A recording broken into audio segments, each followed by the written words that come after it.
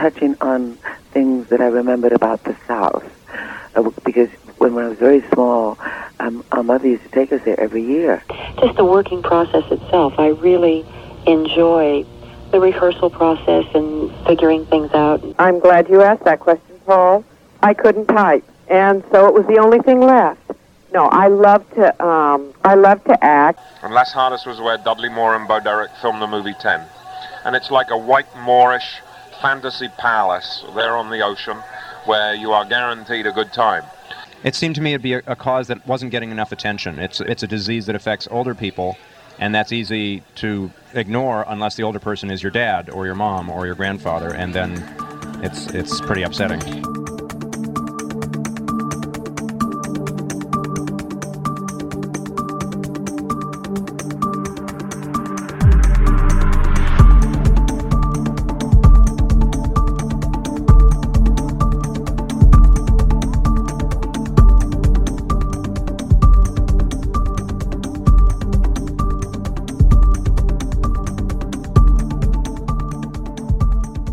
Welcome to this edition to Voices of Experience. My name is Paul Casey, and you just heard 5 voices from the 1990s.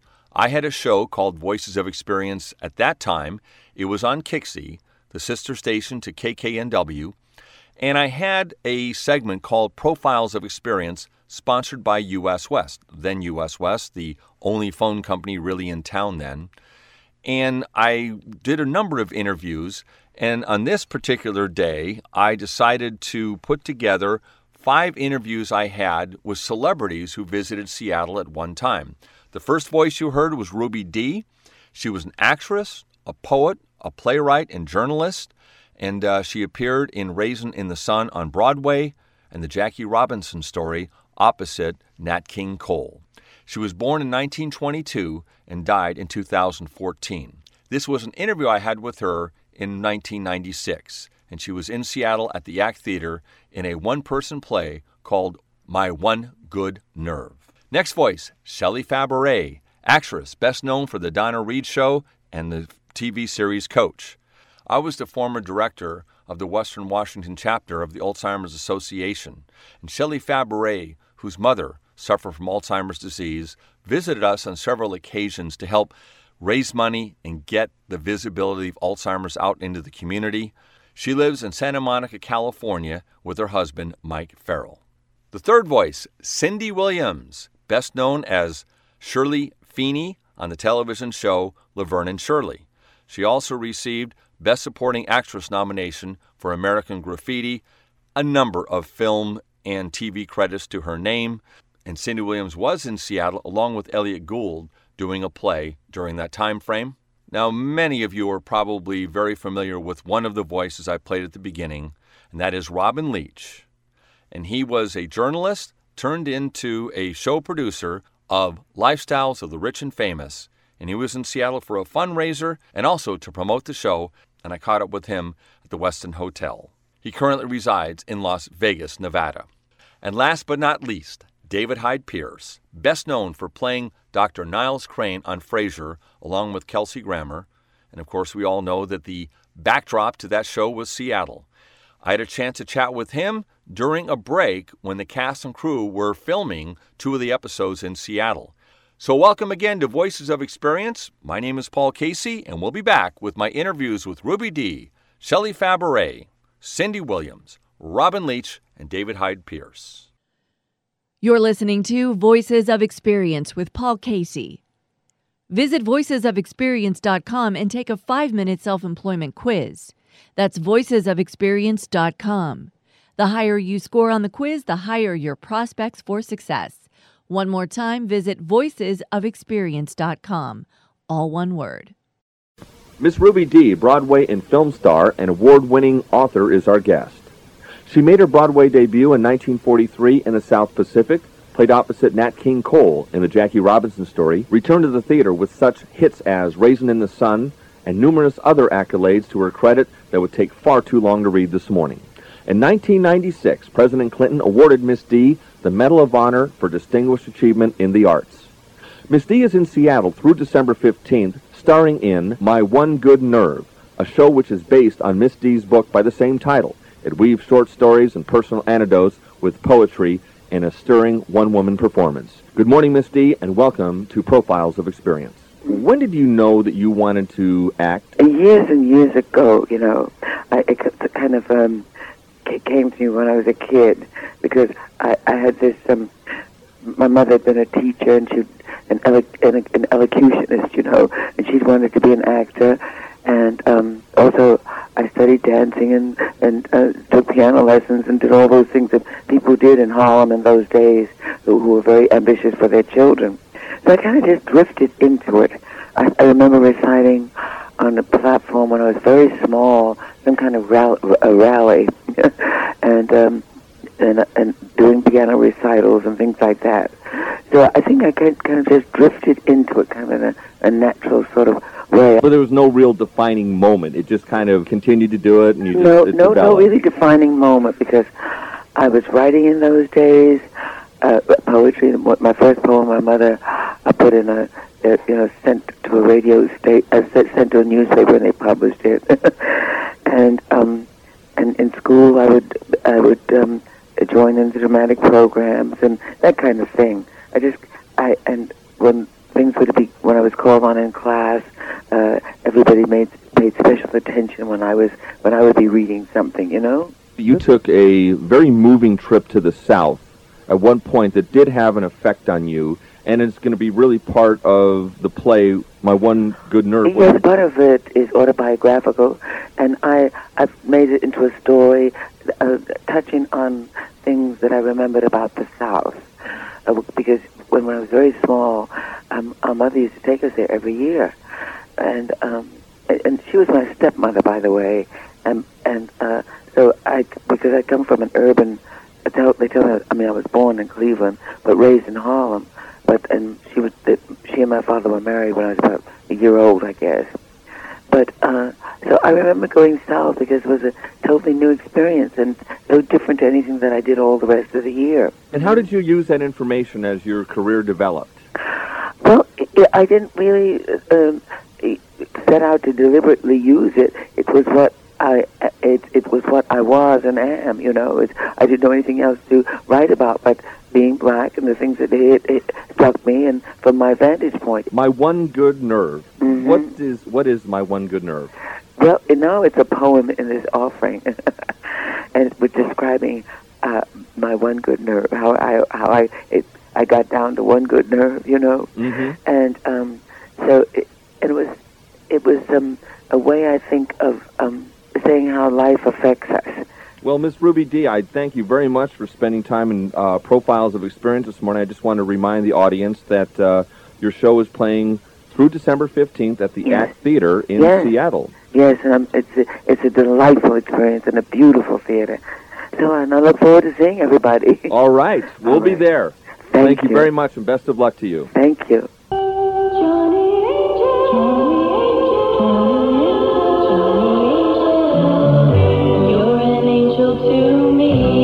That's a little piece of Johnny Angel, one of the biggest hits of 1962, and of course the vocalist, Shelley Fabares, our guest this morning on U.S. West Profiles of Experience.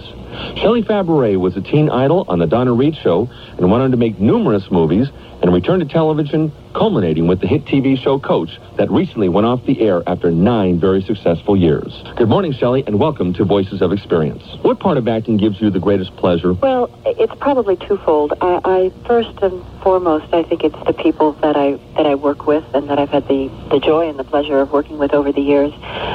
You have such powerful relationships because you work so closely together for sometimes very short periods of times and other times very long periods of times. But you seem to cut through a lot of the easy stuff of relationships and go right to sort of the heart of the matter. And I find that that's one of the great pleasures. The second part of it would be just the working process itself. I really enjoy the rehearsal process and figuring things out and how to do things hopefully better, and but that's also included with the people. You know, the working process with the people that you either meet for the first time and get to know, or sometimes you're working with people that you've worked with before. It's just great. You're very much involved with the Alzheimer's Association for some years now and have done a wonderful job in promoting really what the Alzheimer's Association is all about. Well, thank you. Why did you get involved? Well, I became involved when my mother, Elsa Rose Faberé, is her full name, had Alzheimer's. We didn't know for 4 years what was wrong with her. My sister and I took her to just hundreds of different doctors, it feels like, not actually hundreds, but as many as we could get her to. And nobody could ever come up with a diagnosis. And finally, after 4 years, they did come up with a diagnosis, and they said she has something called multi-infarct dementia and probable Alzheimer's. And then they basically said, well, gosh, goodbye, good luck, because they really had nothing to tell me to do. I called information in Los Angeles, and I got the number. They said, well, I have something called Alzheimer's Association. So I called them, and they said, Alzheimer's Association, how can we help? And there was this total silence on my end of the line. And I said, I have no idea. I don't even have a question to ask you. I literally knew nothing. And they sort of took over. They were so helpful on every emotional as well as practical basis. And I, after a period of time, said to them if there was ever anything I could do to help on a volunteer basis, that I was so grateful for what they had done for me. And a short time after that, I got a phone call from our executive director in Los Angeles, and he said, from our chapter, and he said, I understand you volunteered your time. And I said, yes, that's right, I did. And he said, well, we'd like you to go to Washington and testify before Congress. And I did, and I testified. And that began my journey with the Alzheimer's Association. I was able to use the visibility that I have from all of my years of working, but certainly at the present time with Coach, and use it to so that people like you would kindly call and ask for information about what I'm doing in my life and about the Alzheimer's Association. Our thanks to Shelley Faberé for appearing this morning on U.S. West Profiles of Experience.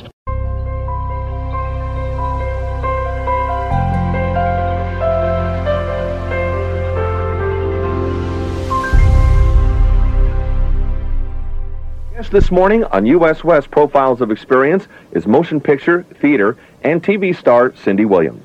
Miss Williams is best known for her role as Shirley Feeney in the classic TV series Laverne and Shirley. But prior to that, she received the British Film nomination for Best Supporting Actress in perhaps the most successful movie sleeper of all time, American Graffiti. Miss Williams will be in Seattle from February 25th to March 9th, co-starring with Elliott Gould in the thriller Death Trap at the Paramount Theater. Cindy, what attracted you to the acting profession? I'm glad you asked that question, Paul. I couldn't type, and so it was the only thing left. No, I love to act. When I was a little kid, I was the kid on the block who put on all the shows in the garage and got all the other kids to act in them, and I wrote and directed and produced them, and I just always loved to act. It was just something that was natural to me. If you could go back to the beginning of your career, would there be any changes you would have made? I would have gone on and studied theater a lot longer and a lot more seriously than I did. I went to Los Angeles City College and majored in theater there, which was a very difficult and formidable course. But I would have continued on and gotten a much deeper education, because I think that that's the basis of all confidence for actors, especially, is to be have your feet planted firmly on the ground and know what you're doing. What other profession would you have pursued if it wasn't the acting profession? I would have been an RN. Honest to God, that's what I wanted to do. The reason I didn't pursue a career in nursing was because I was only a C student in physiology, and so I figured, who wants a nurse with a C in physiology? So anyway, and I couldn't stand the sight of blood either, Paul, so that sort of threw a wrench into the work. Well, how has the acting profession changed, let's say, in the last 20 years? It's changed immensely. It used to be, about your art and about your enthusiasm with your art and your talent, and the enthusiasm has now, over the past 20 years, given way to sort of a terrible kind of competitiveness. It's not fun anymore, Paul. When did you realize that, say, Laverne and Shirley was a hit? The first time that we realized, Penny and I were asked to do the Macy's Day Parade and be on a float. We'll just walk in the parade because that'll be fun. So we tried walking in this parade and got rushed by the crowds, and we thought they were going for someone behind us. We had no idea, truly, and then we realized that it was us and that this was bigger than both of us. Well, let's get to the reason you're coming to Seattle, and you're going to be here from February 25th to March 9th in a play called Death Trap. Right. What's it about, and what role do you play? It's a thriller in 2 acts. It's not without comedy. Elliot Gould plays Sidney Brule, who's a writer of mystery plays, thrillers. And I play his wife, Myra. And that's all I can tell you. Okay, well, we'll just have to go see it then. It has many, many twists and turns, and it's a lot of fun. I want to appreciate your time. For yours. You're listening to Voices of Experience. My name is Paul Casey. I am interviewing some celebrities who came through Seattle in the 1990s. You've just heard Ruby Dee and Shelley Fabares and Cindy Williams. Coming up will be Robin Leach of the Lifestyles of the Rich and Famous fame, and also David Hyde Pierce, who played Dr. Niles Crane on Frasier. In continuing our series with the Profiles of Experience, sponsored by then U.S. West, I had the opportunity to catch up with Robin Leach, the Robin Leach of Lifestyles and the Rich and Famous. And he visited the Northwest, and I asked him just a very simple question, that if a Northwest winter was running long, which it's been known to do around here, what places would he suggest that would be a great spot for Northwesterners to go? This is what he had to say. Basically 3 places in the world that are the best, the most fantastic, and you're guaranteed of sun at this time of the year, so you can escape the icy blasts of the Northwest Passage and head down to a place in Mexico called Manzanilla, where there is a hotel called Las Jardas, and Las Jardas was where Dudley Moore and Bo Derek filmed the movie 10, and it's like a white Moorish fantasy palace there on the ocean where you are guaranteed a good time. But that's a noisy time, so if you want a quiet time, I'd recommend that you fly to a tiny island off the coast of Antigua in the Caribbean, which is called Jumbie Bay, and there are 38 little hotel rooms scattered around a 300-acre island. No swimming pool because the ocean is at your doorstep. No cars, just little bicycles to ride around the island on. And if you wanted to be adventurous and go further afield, then I'd recommend that you went to a place called Hayman Island, which is on the Great Barrier Reef in Australia, which is probably one of the most extraordinary resorts in the world. Again on its own island, and you are within 20 minutes of going out to see the most incredible underwater sea life possible on the Great Barrier Reef. Why are you in Seattle? We are today, on behalf of King Television, which airs Lifestyles of the Rich and Famous every week, King is hosting the annual Toys for Tots luncheon with the advertising community and the broadcast community, and they asked me to come up and sort of be the part of the entertainment. And whenever there's an opportunity to do anything for charity and it involves one of our TV stations around the country, we try to squeeze time out of the day and out of the week to come do things like that, and that's why we're here today. When did you realize that you were a celebrity and famous? Was there a moment?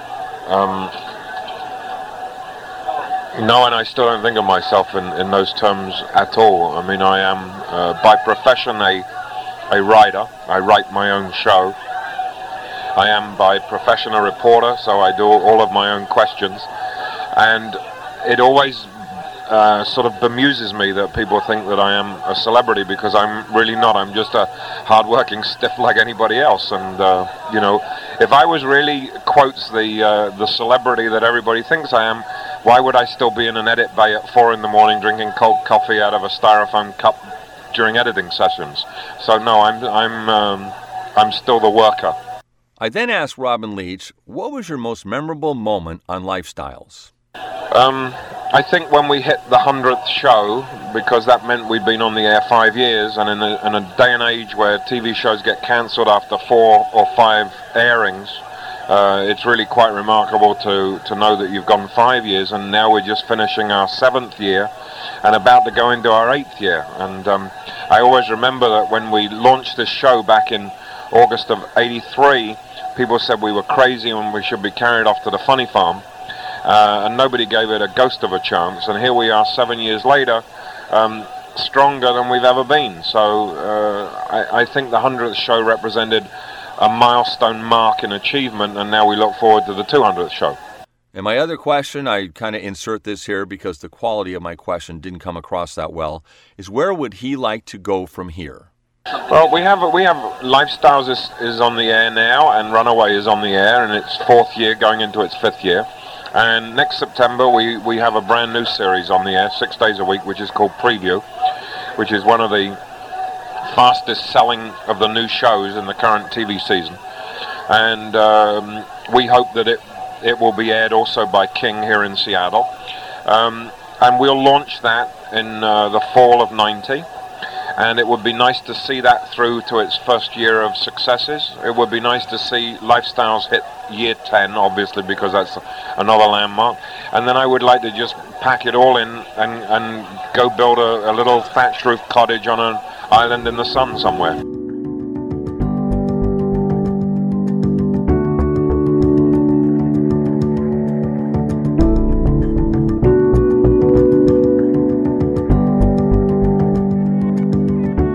The next brief interview was with David Hyde Pierce of The Frasier Show. And of course, we all remember that Seattle was the backdrop to Frasier. And David Hyde Pierce was in Seattle to actually film a couple episodes of Frasier, but he also didn't miss the opportunity to promote the local chapter of the Alzheimer's Association. We're doing a walk in L.A., and I've done it for many years. It's first of all, it's a great time because a lot of great people go, but also it's such an important cause. Alzheimer's is there are just more and more families affected by it, and as everyone knows who's dealt with it, it's a devastating disease, and there isn't a better cause, and it's a great time, so it's worth getting out there to do.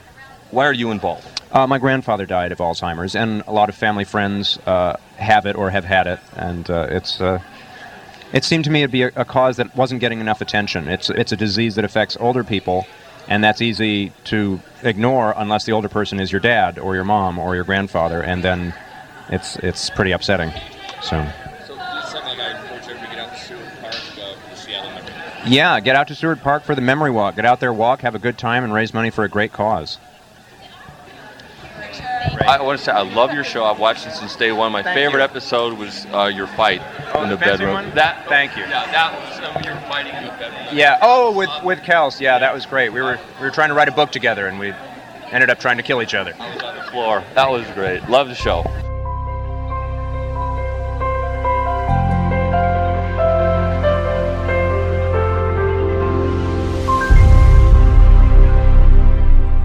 My commentary today is on business plans. Myth number 3 from my book, Pre-Flight Checklist, Is Self-Employment for You?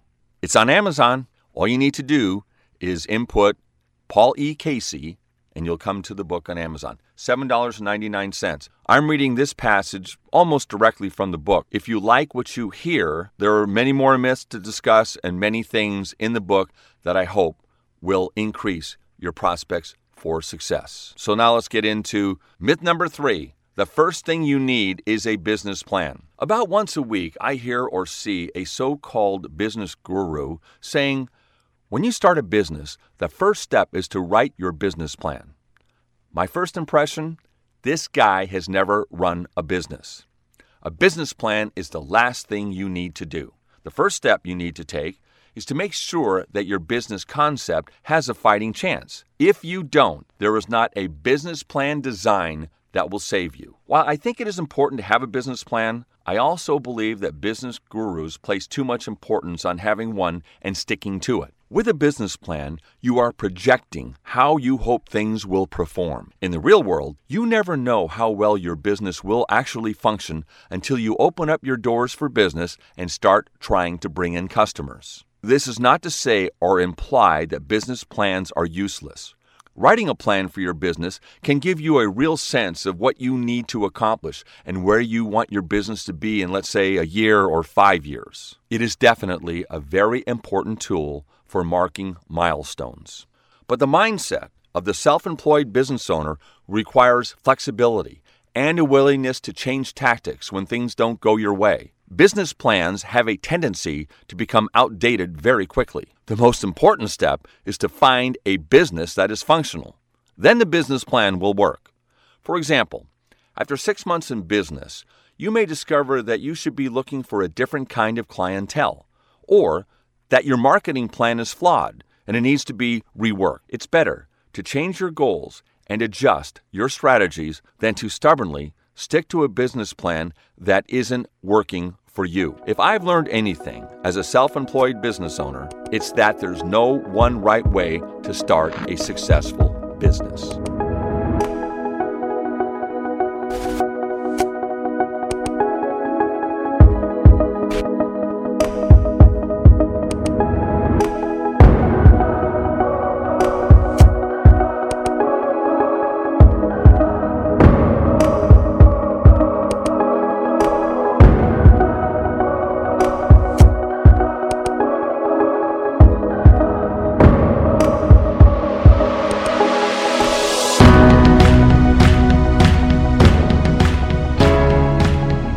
You're listening to Voices of Experience with Paul Casey.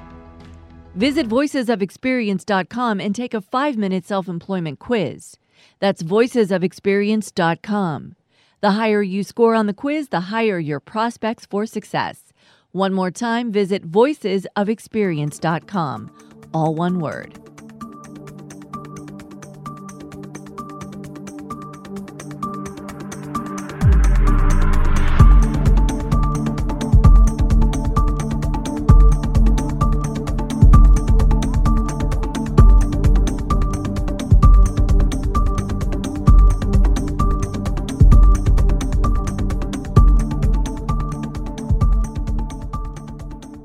That's all the time we have for this edition of Voices of Experience. My thanks to Ruby Dee, Shelley Fabaret, Robin Leach, Cindy Williams, and David Hyde Pierce for spending time with us today. Voices of Experience airs at 4:30 p.m. on Tuesdays and repeated at 8:30 a.m. on Wednesday mornings. My name is Paul Casey, your host and producer of Voices of Experience. If you have anything you would like to talk about in terms of your discipline, if you have experience, I'd love to talk to you. My phone number is 206-459-5536. That's 206-459-5536. Again, we talk to people with experience in public affairs, entertainment, travel, fitness, education, special events, but also with a very strong emphasis on entrepreneurship. In terms of entrepreneurship, there's like an 80% failure rate among people going into business for themselves.